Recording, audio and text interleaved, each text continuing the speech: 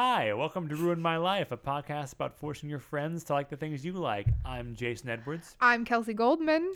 and we're here today to talk about, what is it, Kelsey? We're talking about the HBO miniseries Generation Kill. Generation Kill.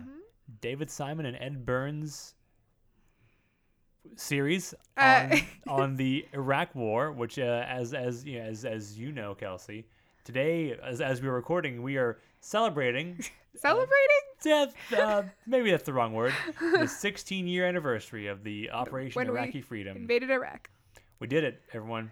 We invaded Iraq. Mission accomplished. Sort of. Sort of. What do you mean? I mean, we did invade. That's did true. we accomplish anything? That's to be determined. Invasion accomplished. Invasion accomplished.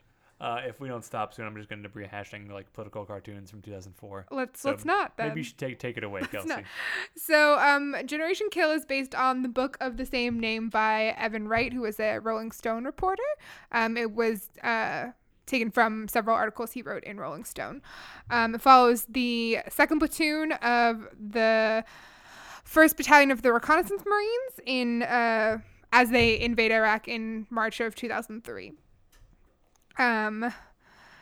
It follows mostly Bravo Company, which is about 16 to 20 people total, but there's some other people in and out, and there's people in that company who play more important roles than others. One of the hardest things about watching these military series from HBO, which we're going to watch the other two as well, because I like them, is that there's lots of white boys with the same haircut, and they're very hard to tell apart. If anyone saw Dunkirk, same thing. Yeah, Dunkirk, I was so confused by the characters. I missed an important plot point. You're gonna hate Band of Brothers. Oh man. Well, great. I'm excited. Get me real pumped up for it.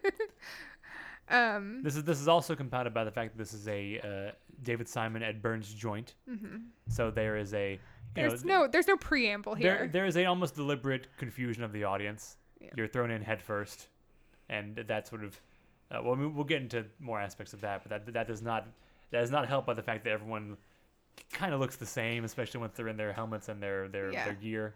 Yeah, the show is roughly 7 episodes, 7-hour-long episodes. I mean, it is 7 episodes, but they're of varying lengths. Yeah, they're all over an hour long. Yeah, and it covers about a month.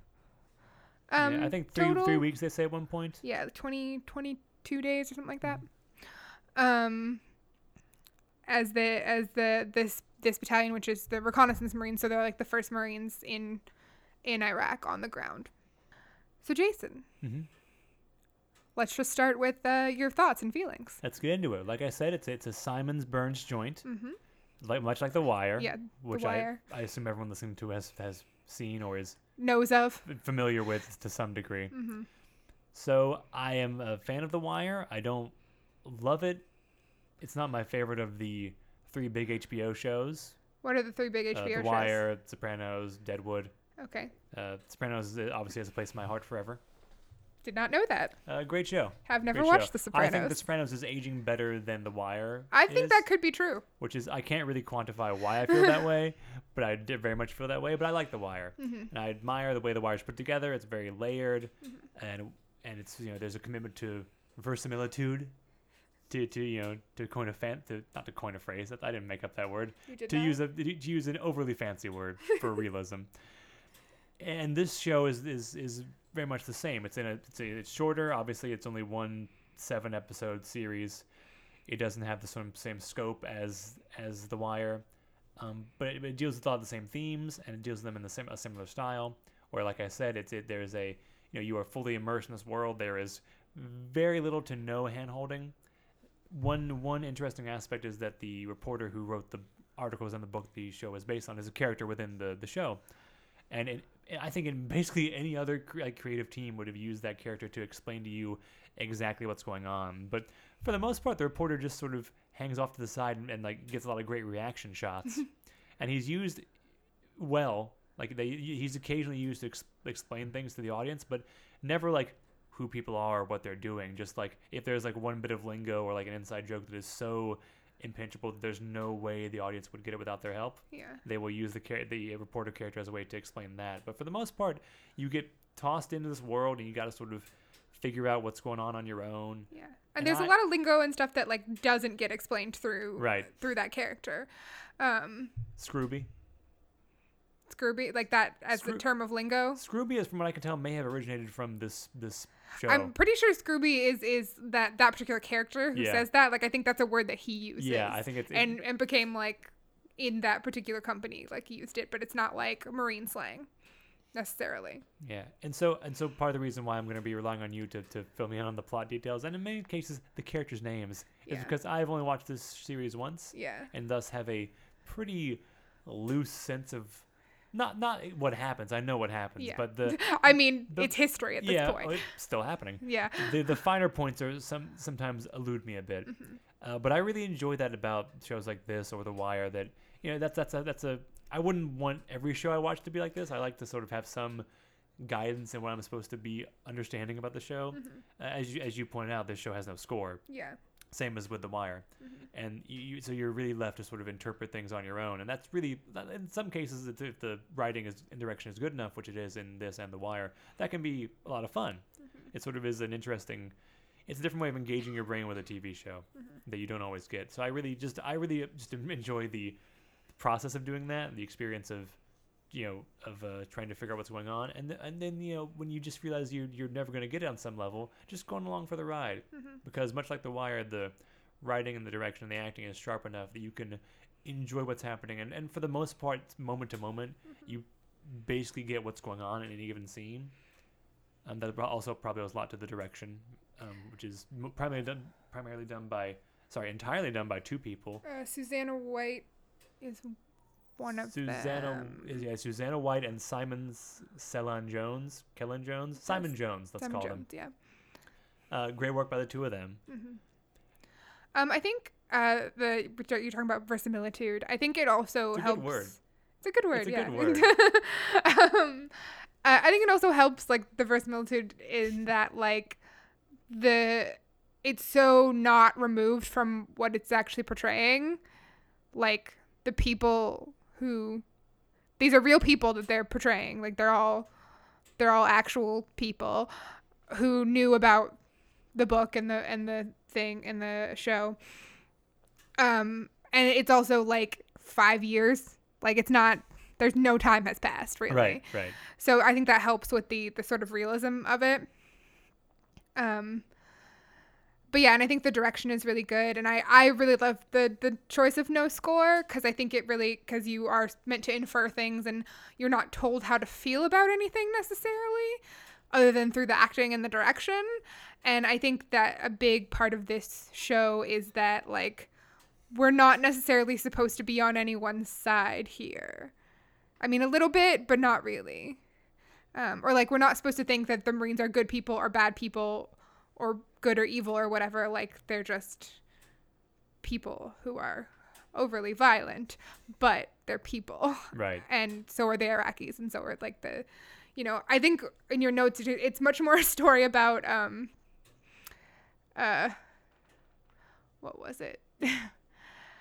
Like, authority than it is a story about, authority and the way that authority screws over the working man. Yeah. It's not a war story in the same way a lot of war movies are, and that I haven't seen Band of Brothers, but I understand that to be a more traditional. They're fighting the Nazis, so it's Spielberg. It's going to be more traditional by definition. Mm-hmm. But it is about, like I said, things that the creative team dealt with in The Wire. Yeah. Just in a sort of a different form, in different. Yeah, it's not the exact same, because part of it is I mentioned this to you in my notes that I watching the first episode, I was a little bit thrown off in a way I didn't think was the way I was meant to be reacting, because they really these characters, they do and say some pretty bad things. Yeah, I think is a real bad. Pretty safe blanket statement to make. Real bad. These people are problematic. They are. Yeah, I think it's safe to say. Even by, like, 2003 standards. These folks they're problematic. Yeah. There's some problematic faves in this bunch. Very problematic. But a lot of it's sort of the general language you might expect from a a group of Marines. Yeah. Like the language is like homophobic, sexist, racist, every kind of like like offensive term you could think of is batted around. It's really they really hit you hard with that in the first episode. Part of that's because the characters are, for the first half of that episode, they're not on the move yet, so they're just sort of hanging around and interacting with each other.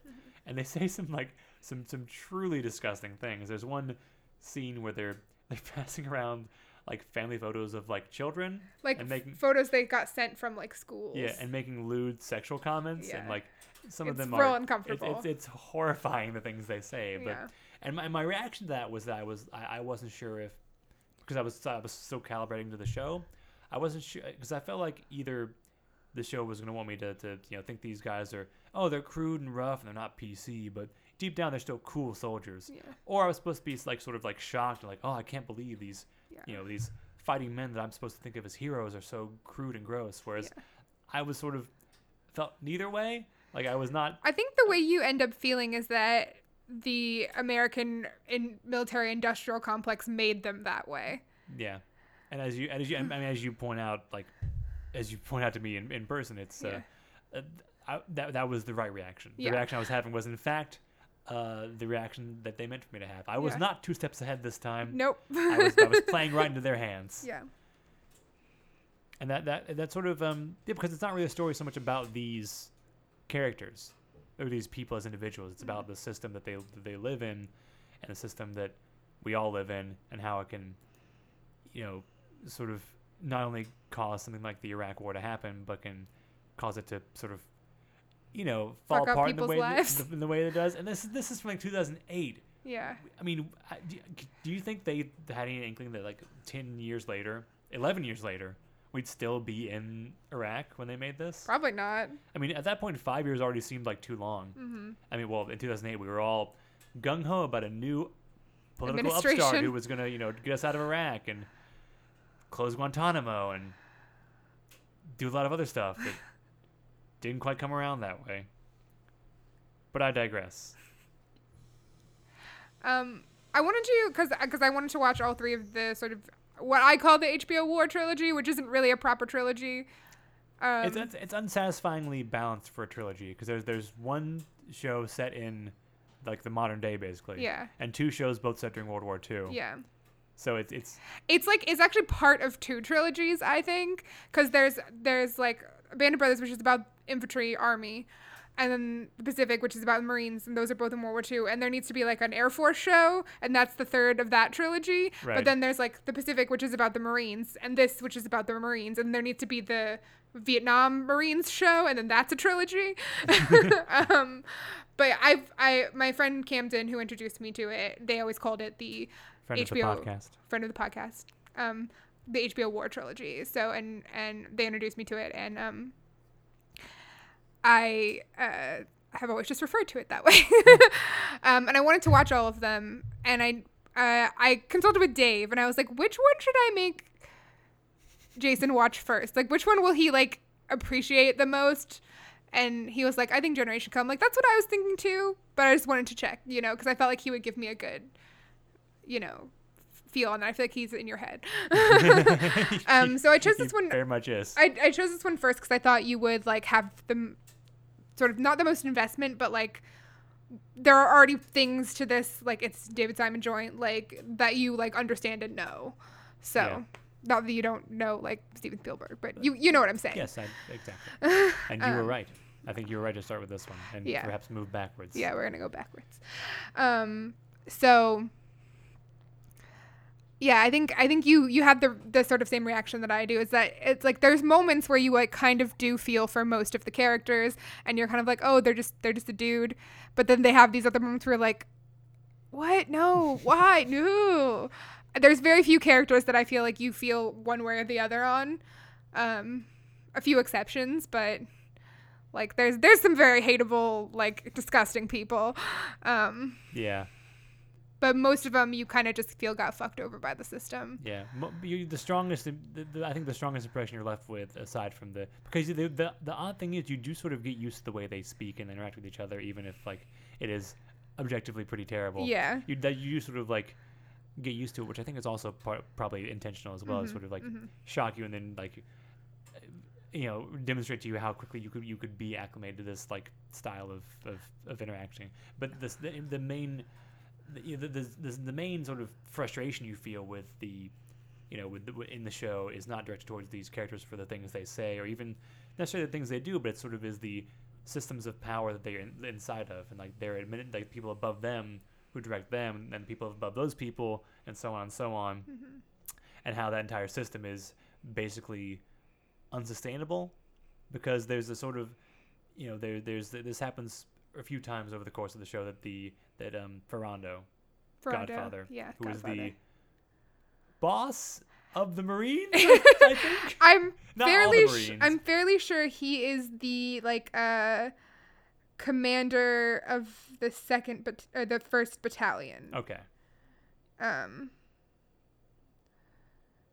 think.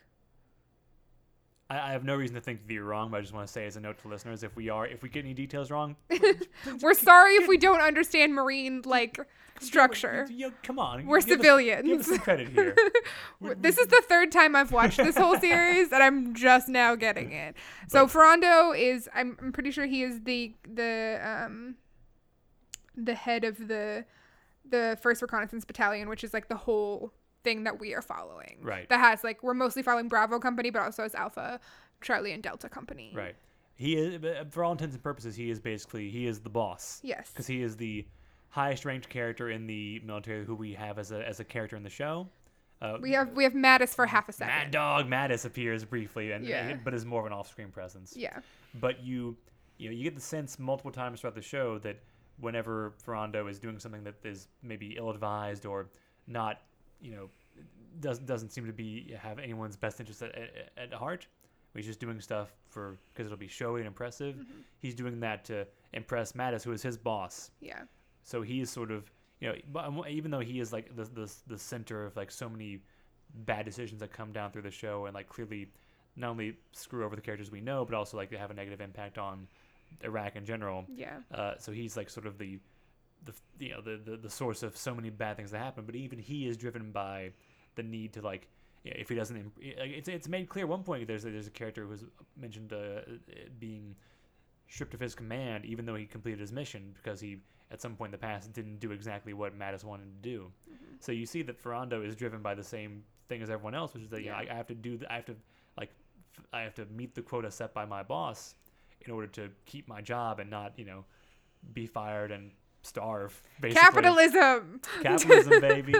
That's and I just want to say my favorite thing about this show is how clearly it understands the idea of bosses and how they're always bad. Leaders are not bad because like Sergeant Colbert. Yeah. Is he a sergeant? He's Sergeant Colbert. Alexander Skarsgård. Or who is for all intents and purposes the main character. He's essentially the main character. Yeah, the people in his fire team are the like main people we're with most of the time. And his direct supervisor is I think Fick. Sorry. Stark Sands. Yeah. Those two they're good leaders, and you see that at other points in the show. There are people who have the people around them's best interests at heart. Mm-hmm. But bosses are people like Captain America. Yeah. Or Fernando or Mattis. Or Encino Man. People who are just, directing others on what to do, but have no actual stake in what's happening. They reap all the benefits, but they put in none of the actual effort. Mm-hmm. And there's a term they use, POGs, let's say, POGs, person other than grunt, which is basically a derogatory term for anyone who is a boss who is not actually on the ground doing the work, but is reaping the benefits. And that is the most succinct version of that concept I've ever heard in the show. It is so relevant to... obviously, I'm not in the military. No. Kelsey, you're not in the military. No. But we all know pogues. We all know the persons other than grunts. You know a pogue when you see them. Yeah. You work with pogues. There's many pogues in your life. Yeah. And the resentment they feel towards pogues in the show is very identifiable. It is maybe the most relatable thing for me in the show, aside from the moment when they're singing Tainted Love and Pearson makes Colbert do the hand claps. Yeah, because that's very relatable. It's very relatable. And it's like he doesn't do it the first time, and he's just like, excuse me. I think that observation is very astute, and I look forward to reading your dissertation on Generation Kill and the steady decline of capitalism. Still looking for a punch your name. Scrooby capitalism? Something like that. There's one line where I think Which one? the guy who claims to be like 5 different nationalities. Oh, well, Aspera, but they call him Poke. Poke. Yeah. Poke, who at one point claims to be both. He claims to be Mexican. He claims to be African American. He claims to be native at one point. John Huertas. John Huertas says, something like, "We thought we were here to liberate Iraq, but we're here to set up a forward Starbucks." Something from that. We're here to set up a forward Starbucks. Yeah. Maybe that could be the name of my dissertation. Yeah, I'd read it. Thank you. I'd read, a blog post at least. Oh yeah. There's definitely there's some meat here. Yeah. So I think this one, it just really gives like this very succinct portrait of modern war, which is something I think we don't see a ton of in media. At least I don't see a ton of it because I don't seek it out. I would never have watched this if Camden hadn't been like, no, you should watch it. It's really good. Also, Stark Sands is in it, and I like him. We don't see that sort of depiction of war a lot, because I think even like the movies that depict war now are mostly one note kind of. Mm-hmm. Again, I haven't seen a ton of them, but I think the closest comparison I can on the top of my head to this movie is, I have 2. One is Zero Dark 30, which is I think people are still not really settled on whether or not that movie is pro or anti-torture. Yeah. To me, it comes off as pro-torture because they get the information they need through torture. But then, that's neither here nor there. That movie is, obviously it's a more elevated view of the war. It's more bird's eye view. The main characters are, have more access to more information, are like doing more not advanced, but you know what I mean. They're operating at a higher like clearance level, basically.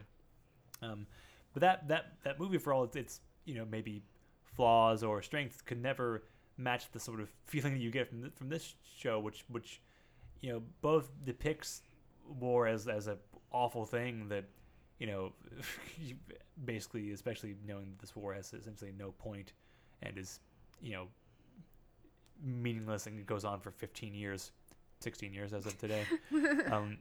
Even then, you still get like a sense of like the life of these characters. Like they're lively, they're funny, even if they're awful. They're like they're enjoyable in a lot of ways. They're often likable, and they're horrifying. But something like Zero Dark 30 is too whatever point it's trying to make is too like it's almost too heavy-handed. The gravity of like this the 9/11 and the war against terror, and we're gonna we're on this mission, America. And then but then you have something like American Sniper, which my boy Bradley was in. Not a fan of this one, Bradley. This Ain't It, Chief, which is all about this dude whose entire claim to fame is killing the most Iraqis. And it's by Clint Eastwood, so it's very in awe of this character's ability to just fucking waste Iraqis. Yeah, it's awesome.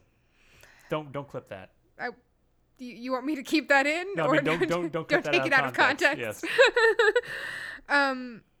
No, I think I think you're right. Like you do get a sense of these people as people, and there isn't the gravitas, which I think is different from verisimilitude. We're using big words here.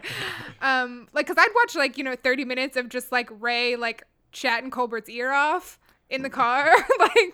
Ray is just one of those classic like Simon Burns characters, like from The Wire, just a guy just full of wisecracks. Yeah. Just responding to the most horrific shit with just these obnoxious but strangely endearing takes. Yeah. And it's also funny, I feel like there's not a ton of Wire crossover, actor-wise, which I was surprised about, but James Ransone is one. I did not love James Ransone in The Wire, just because that character is kind of annoying. Extremely annoying. But I like him in this a lot. I think he does a really good job. But yeah, so I think the other thing is that I watched this after I watched The Pacific, which I said is also about the Marines, and I think it does give you this sort of interesting portrait of what the Marines are, and as a specific branch of the United States military. Mm-hmm. There's one part in the first or second episode when Colbert and Person take the Rolling Stone guy to a supply area, or someone dropped off a big thing of supplies and they have to go drive far to get it, because it's not like an army base and it's not with the Marines. And the Rolling Stone guy asked him, like, why did I have to get this for you? And person's like, if the Marines could get what they needed all the time, we wouldn't be angry. And if we weren't angry, we wouldn't be ready to kill people all the time. And I think that really, like, sets the tone for, like, what we see the Marines as and what we see, like, because, you know, I think we think, because we know, like, so much of the United States government budget goes to the military. And then you watch something like this, you're like, where is that money going? And it makes you question, like, everything, right? Yeah. And it gets back to the whole, like, it's going to, like, you know, the people above Ferrando who, like, are, like, sitting with their new weapons and tanks and everyone, you know, this first reconnaissance Marines, who are the first people on the ground in Iraq, have, like, a Humvee that's duct taped together, basically. Can't afford to replace their helmets. Yeah. That line is a good sort of summary of the entire show's tone. Yeah. Because it sort of is, like, kind of tossed off by Ray and is kind of, you know, sardonic, but also acknowledges, like, the reality of, like, of what it takes to keep a human being in the state of mind where they're ready to kill someone at any and all times. Mm-hmm. And I think that there's a moment towards the end where there's a character questioning, you know, whether it's a sin to kill someone if what you feel is not pleasure but indifference. Mm-hmm. And in that way, I think the show's tone and the sort of, like, very flat affect with which everything is presented kind of it works. It sort of puts us in the mindset of these characters, because they have to view what's happening around them and what they're doing as basically just their job, another thing. Mm-hmm. Like, someone gets like a civilian is, like, tragically, like, murdered, like, in a scene by a total accident, Mm-hmm. or by, you know, because someone was too, you know, jumpy with a gun, or because someone launched a smoke grenade, and it bounced off the road and hit someone in the back of the head and exploded their brain out of the front of their skull. And you can, and it's horrible, but you kind of just have to keep going, because they couldn't do what they're there to do if they, like, you know, had even at this point the capacity to stop and then really absorb it. Yeah, because they're, like, you know, they're on, like, one, like, shit food meal a day. They sleep, like, 2 hours in every 40 hours. Like, yeah, they're fucking angry. You want to kill people too. Yeah. But yeah, I think that always sets the tone for me really well. I think I like this show a lot, as messed up as it is. I think it's just really well done. I think we were talking about when Asperas talking about, you know, the priest told me it's not a sin to kill someone if you don't like it, but I don't feel anything, basically. I think that's really interesting, and also, like, sort of coupled with that, and, like, a few minutes later when they're all watching the movie that Lily has made, and at first they're all like, yeah, this is us and we're Marines, and, like, and then they all, like, sort of slowly are like, well, fuck. And they all leave, and they just keep it running, and they all just were like, this is kind of messed up when you're viewing it from this side, and also now we have to go keep doing our job, except for Trombley. That's the thing. Trombley's fucked up. Trombley's fucked up. I'm curious, because that's the last shot of the show, is basically Trombley taking in this entire montage that's so horrifying to everyone else around him, and being still the whole way through being like, this is fucking sick. Yeah. And then walking off to keep doing his job and you know, shooting people. And we've seen throughout the show that Trombley is in fact a dead-eyed psychopath. I'm curious what do you make of that ending? What are we meant to take from the fact that we end on Trombley and his sort of, you know, not just acceptance of, but, like, embrace of the horrors of what he does? His psychopathy? Yeah. I don't know. I think, you know, there's acknowledgement that, like, yeah, there are people who are like this, like, in the military. I think that's really kind of great, because most shows about Marines, I think, wouldn't go there, because, like, Full Metal Jacket is probably the other big Marine, like, piece of pop culture, and that's probably maybe the biggest one. I haven't. Oh, you haven't seen it? No. Well, in that there's a, without giving too much away, I thought I'm about to give away the entire best part of the movie. It's okay. There's a Marine who sort of snaps and goes on a, you know, sort of a spree of killings. That sort of characterizes it in a weird way. Anyone who's, like, seen the movie will not agree with that characterization. But that's basically what happens. He snaps and he, like, shoots people. Yeah. the people, not the people he's supposed to shoot. But that's I got that. that's painted as like an aberration. Yeah. Like this is like one guy who was pushed so far by what happened by like the atmosphere of being in a boot camp, and maybe but that he did this, and it's like, but it's almost as if it's something about him, like his character could not withstand what he's being put through, and because of that he sort of breaks mentally, which I think is not totally dissimilar because they're both in a way I think indicting the system of the military, but Trombley is not like broken by what happens. He's sort of I think maybe the most equipped to do what they're doing. Yeah, I think the sort of point that the directors, producers, writers are making is that like is that Trombley thrives in this system, right? Like his sort of the thing that's wrong with his brain isn't an aberration here. I mean, it is an aberration in that like the rest of these men aren't like that, or they're not like that to his extent, because they all sort of do like at one point or another in the show have a little bit of that relish, you know, for combat, as like Ferrando talks about at the end.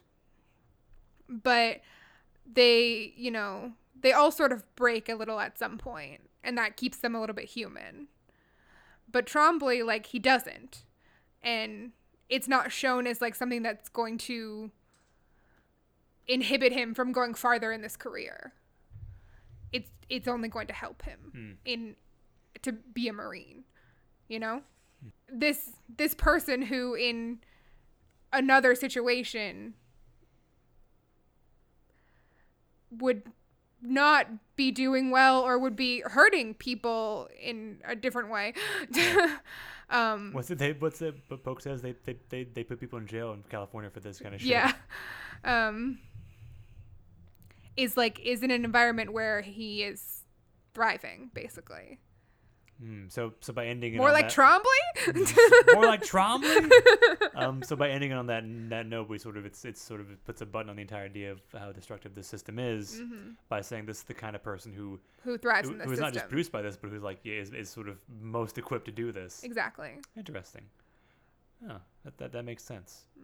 As long as we're in this space, I'm curious as to hear your thoughts about this. This book is based on Evan Wright's like experience, like traveling with these people. He was embedded with these Marines for I guess a few weeks, or whatever, you know, however long it was, and I wonder how much influence that had on the way he portrayed them. I mean, obviously that's a dumb way to phrase it. You know, that obviously you can see like from any situation where if someone gives a reporter access to them, even if they are a objectively bad person, like if you give reporters a lot of access, they will like start to like you more, just because, you know, for like various reasons. Like reporters are also, you know, servants of capitalism. They have to like, you know, generate content. And if someone is like letting you like ride with them on their bus, or letting you, I don't know, follow them around while they go around El Salvador murdering peasants, for example, you're gonna sort of like, you're gonna appreciate them just for the fact they're giving you a story. And I think also just exposure to somebody makes you sort of grow close to them, and just the sense that being paired with somebody for a long time can do that. Yeah. So I'm curious, like, what, I don't know. I guess I'm wondering what this story would be like if it was written by somebody who was not there with these guys. But you couldn't make this story. You couldn't write the way. story. You couldn't do it. It wouldn't be the same. I think. But I'm wondering if the perspective would be maybe less kind to these people than it is. Yeah. 'Cause it's pretty. It paints these characters with all their many flaws, but it is essentially on their side. Well, I think to an extent. Yeah, I think actually the series does a pretty good job with this, in that like I feel that the Evan Wright character, who I don't know if we ever actually get his name in the show. I think he's just the reporter or the scribe. Yeah. I think they do a really good job of like sort of showing his acclimatization to this environment, like kind of what you were saying earlier, in that like we as viewers get used to the way they talk and the way they like interact with each other, and even though it's like so jarring at the beginning, I think that sort of is meant to echo the way that Evan Wright probably felt as he was embedded with these guys. Like, I think it was probably the thing that was jarring at the very beginning. And then he sort of gets used to it and does, because he's with them, is sort of on their side. And I think we see it also with, like, the character in the show, and that, like, when he arrives, he's, like, so out of his element and very much like, what the fuck? And by the time he leaves, like, he's not feeling that way so much anymore. And I think he still, you know, has criticism, is critical of the Thing from his final conversation with Ferrando, but it's like, it's very, you do see what you were saying about, like, you know, he sort of gives a little leeway to people who have given him this unfettered access. Right. What? Because the show does on a few occasions really, like, reminds you that this is people's homes they're driving through in a way that is, I think, you know, is could have been great if it had been more expanded on, but also, like, again, the show would be different if we weren't fully in, like, the world of these men and, like, what they're doing and their point of view. Like, we can't really expand out from that and have the same show, but we do occasionally get, like, real stark reminders of, like, oh, this is someone's, like there's a scene early on where a character basically sets up and takes a shit on what is someone's front lawn, and it really reminds you that this is they're rolling through people's homes, people, like, places where people live, and I just, you know, and it's you know, this obviously it was a complicated situation, and I don't know if we're gonna solve the idea of what sort of actual moral accountability individual soldiers hold in wartime on this podcast. I don't think we should be in charge of that. I guess we're probably not going to. But it makes me wonder. Like, this was a war that was, you know, essentially conducted for dishonest and nefarious reasons, and these were all volunteer fighters.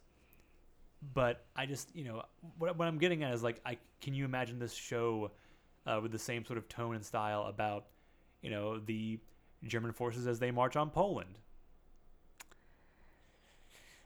Oof. Not to say that the actual events are, you know. No, but I get what you're saying. But you get the idea of, like, people who are following orders. Yeah.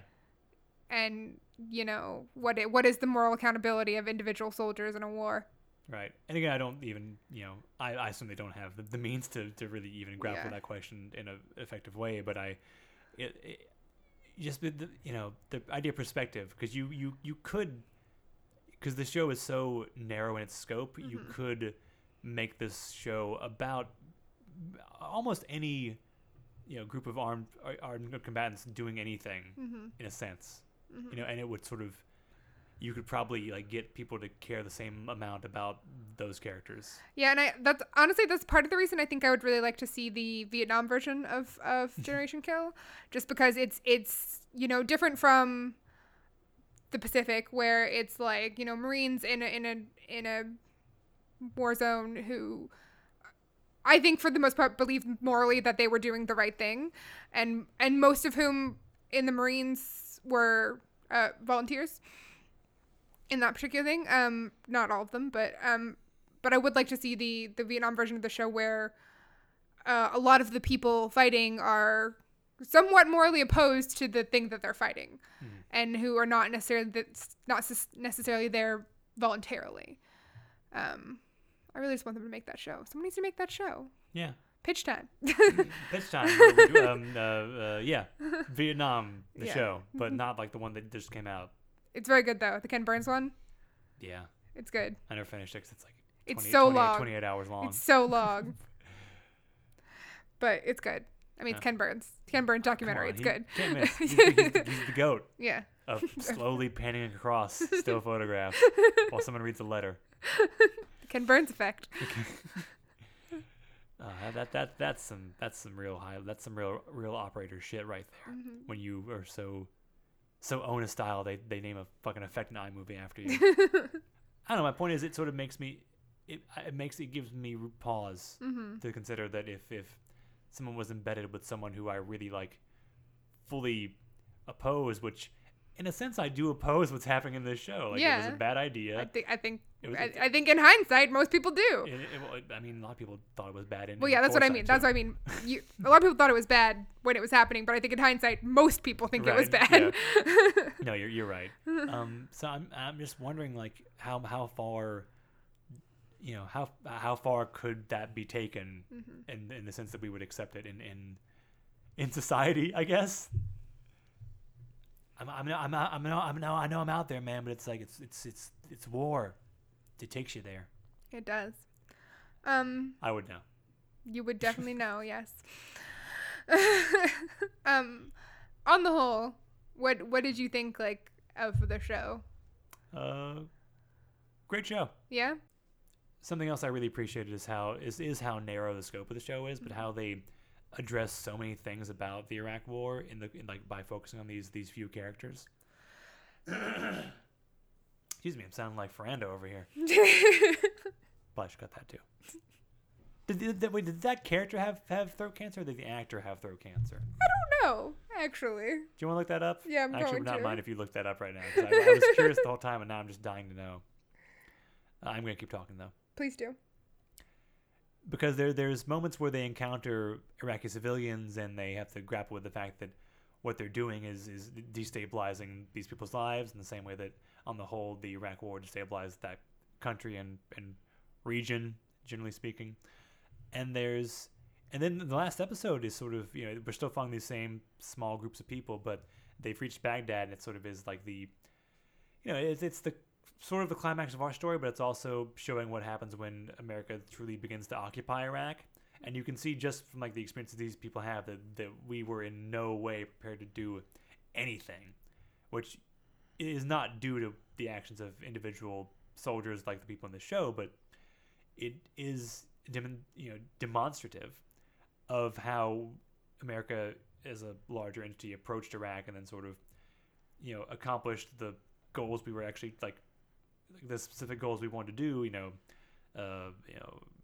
kill Saddam Hussein. But then once we were there, we had no idea how to handle the actual means of stabilizing this country. And I think I was really impressed by how the show like created that impression with such a small group of characters in such a short amount of time. You really see the wheels starting to spin off and things sort of toppling, and the center cannot hold, etc., etc., etc., etc. Did you find out? I think he didn't actually sound like that, but I don't think that the actor sounds like. It seems like the actor felt like it was a good choice for the role. I think it is a good choice if it was a choice, because it lends that character a sense of gravitas. Yeah. As we were saying earlier, which is slowly undercut when you realize that he's just sort of he's seeking glory for its own sake and doesn't actually have these people's best interests at heart. Yeah, I don't think the actual Ferrando sounded like that, but I think the actor made a distinctive choice. Anyway. So yeah, I think the show is very good. It's very effective. I think that all the questions I have that have been raised by it are probably intended. Mm-hmm. I think that, maybe I expected the show to be more pro-military than it was, which is kind of ridiculous, because it's even in 2008 to make a show about the Iraq War that was like just totally pro-military would have felt kind of weird. Mm-hmm. Even in our country, our culture that is so, and for David Simon and Ed Burns, yeah, which is so worshipful of the idea of the troops. But also it is a concern, because they are like, based on The Wire, that's a show that is very much about systems and how systems are failing us as well, but is pretty respectful of individual cops. Well, see, that's the thing. It's like, I think it is anti-military, but pro-grunt, basically. Yeah. Which is, I guess, broadly speaking, a thing I can get behind. Yeah. Even if there's some ambiguity there. Yeah. But I'm just like, I don't know if you could make a show like The Wire today. I don't know if we would all feel that good about that show now. If there was like a serious like left-leaning intellectual show project like that on TV that was like about cops and how they're just doing their best for the most part, and their bosses are the ones that are really screwing people over. No, I don't think you could. Well, Brooklyn Nine-Nine still exists, which is a wacky comedy about the NYPD. But we love it. We love it. We do love it, actually. I do love that show. I do. Same. But it's sort of, you can't really stop to think about what's actually happening. Yeah, because you're like, oh, this is not great. I don't think I would like these people in real life. I bet the real NYPD is not this lovable. They are not. I'm setting my sights on the real sacred cows this episode, Kelsey. Oh. The Iraqi invasion, the NYPD, things no one else has the guts to go after. Only me, the truth teller. Yeah, I don't think you could make a show like The Wire now. I also don't think you could make a show like The Wire. I don't think David Simon is the person that should be making a show like The Wire now. I thought you were going to say, I also don't feel like you could make a show like The Wire when The Wire was made. Which I also would have agreed with for some reason. I think, as much as I like his output, David Simon's kind of an asshole. Yeah, his tweets He's are a bad. Big asshole. His tweets are very bad. He spoke at my college when I was there, and he was just, like, terrible. Like, because people had, like raised, like, legitimate concerns that you would raise in, 2011 about The Wire and, at a liberal college campus. Oh. David Simon strikes me as the kind of guy who would be so mad if he had to speak to, like, a college student in 2019. Yeah. Yeah, so I don't, like, I think if you were going to make a show about, like, Baltimore and crime and politics and stuff, you couldn't do it the way he did. You might not want to have two white guys be the ones in charge. Yeah. And it's a great show, and I don't mean it's a great show. It is, again, not aging super well, but it is an achievement. Mm-hmm. And those two guys were the ones who essentially wrote it. Mm-hmm. So they're not the only creators involved. Obviously, there's the actors, directors, whatever. Yeah. I don't mean to undermine the show, but it is, you probably wouldn't. I don't know if we would buy in that so much nowadays. I think you're right. Kelsey, how did you feel watching the show for the third time? Good, I think. I mean, not, I think I loved it. What did that guy say in the last episode? Like, I can't believe I get paid to do reps and hang out with the best guys in the world. What show are we watching? Generation Kill was filmed in front of a live studio audience. No, I think because I've seen it, this is my third time now. First time was in college, and then I watched it in about 2014, 2015, again. I can't remember quite which. I'm sorry, all I can think about now is the Generation Kill sitcom, where Colbert is like the disapproving sitcom mom, and Ray is like the mischievous dad, and Trombley is their wayward son. I love it. Like, Trombley, did you kill another dog? Ooh. Yeah, I think this time I was able to sort of like not get as bogged down in the details of it, like, because I know who the characters are for the most part. I still get confused by some of them, especially the ones that aren't in our main, like, Bravo company, the main, group. Because, I mean, a lot of them look alike. But, There's two. There's Encino Man, and there's a character played by the guy who played Doug on The Wire. Yeah. Not The Wire, House of Cards. His name is Brian. When they have their helmets on, look the exact same. Yeah. It's horrible. The character's name is Brian. I don't remember what the actor's name is. But, yeah, they look the exact same. So I was able to, focus on that, not as focus on that stuff as much, and just sort of, like, watch it, because I wanted to watch things after you watched them so I could see, like, what you were reacting to and sort of pay attention to the same things that you were paying attention to. So which I always just find, like, fun when we do this stuff. Like, because other people always notice things that you don't notice, right? Right. But yeah, I think because the first time I watched it, I got definitely caught up in, like, who's that and what does that mean and what, I don't know. But I think, like, now, this being the third time I've watched it, I understand, like, the lingo better, and I understand who is who better, and, like, the sort of hierarchy and structure of the thing that we're watching. So I think that sort of allows me to like focus on those larger themes more and not get so caught up in trying to understand the calm talk. Yeah, it's a shame. As soon as I finish it, I kind of want to rewatch it. Yeah. It really is like, I would like to actually be able to understand what's happening in a clearer sense. Yeah. And there is a lot of great dialogue. Mm-hmm. Like those dudes are sharp Mm-hmm. with their stuff. Yeah. Even if most of it I would never repeat again into a living soul. Yeah. Because it's. I think it took me horrible. like through like halfway through the second time I was watching it to understand like when they're talking on the comms they have to say interrogative when they're asking a question. Because I was like, oh, that's what that means. Because like you can't like just raise your voice at the end of the like you can still do that, but it's not necessarily gonna get across that you're asking a question. You need an answer. Honestly, that we should adopt that technique for internet communication. Right? I think that's actually a great idea because there's tone on the internet is so impossible to parse. Yeah. And if we're gonna be communicating online with people, we should like make things as clear as possible.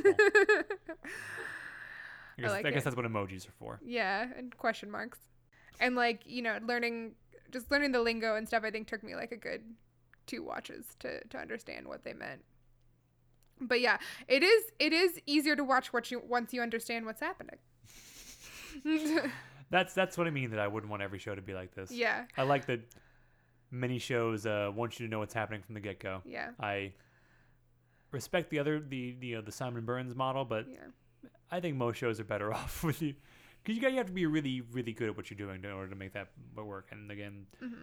Simon Burns, whatever I don't like about them, are very good at that. Yeah. So I'm gonna call it Life Ruined. Life Ruined. Yay! We did it. The next one has some women in it. It's very Oh exciting. yeah, we didn't even get into your feminist read of the show.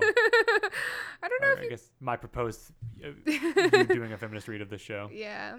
It's hard. The 2 times women show up, it is terrible. Yeah. It is absolutely It's so bad. gut-wrenchingly hideous. You can't.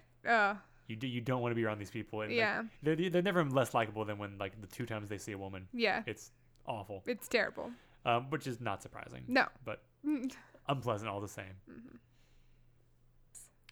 So I guess it's time for me to give a special thanks to Danny Aboud of the Weeping Willards for use of their song Outside in the Rain from their self-titled album. Buy it. It's on Bandcamp. It's a good song. It's a good song. It's a good album, too. It's a jam. A special thanks to Carly Sussman, who designed our logo. You can find her work at carly-rose.com. If you have a second, review us. Rate us. Rate us. Follow us on Facebook, Twitter. Tell a friend. Tell a friend about our podcast. Look at our back catalog. See if there's a topic there that you like. There's got to be something. Just We've pick hit a lot of things. Oh, we did all 7 Harry Potter books. There's something in there that's that a you delight. like. People love talking about those books. And if you don't like Harry Potter, like surely you will like one of our much more niche things. Yes. Try perhaps our Bo Burnham episode which now needs a huge addendum because of his first feature film, 8th grade. Oh yeah, I haven't seen it yet. Well, it's great. Yeah. It's great. That could be like we do a whole nother hour of Bo Burnham material based on 8th grade alone. He's not problematic yet. Most times in an episode needs an addendum, it's because I've caped for someone who turns out to be fucking terrible. I'm not gonna do it again. Bo Burnham, don't let us down. We already acknowledged that this is problematic, so it's fine. Right. So we're good, right? We're good. Like David Simon's problematic. The show's problematic. We know it's problematic. Like, yeah, and our show is problematic too. It's very problematic. I guess. Anyway. Don't cancel us. Please don't cancel us. I mean, you can't cancel us. We control us, but yeah, I dare you to try to cancel us. Merry Christmas and Happy Holidays.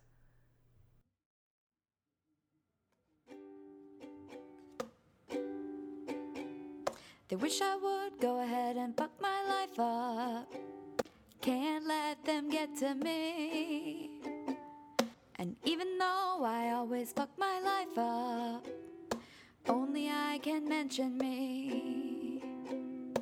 They wish I would go ahead and fuck my life up. Can't let them get to me. And even though I always fuck my life up, only I I can mention me. Only I can mention me. Only I can mention me. I mean, if someone sings, "Sometimes I feel I've got to," and you don't do the bums, ooh, buddy, that's not, you can't, that's not a brotherhood. No, not at all.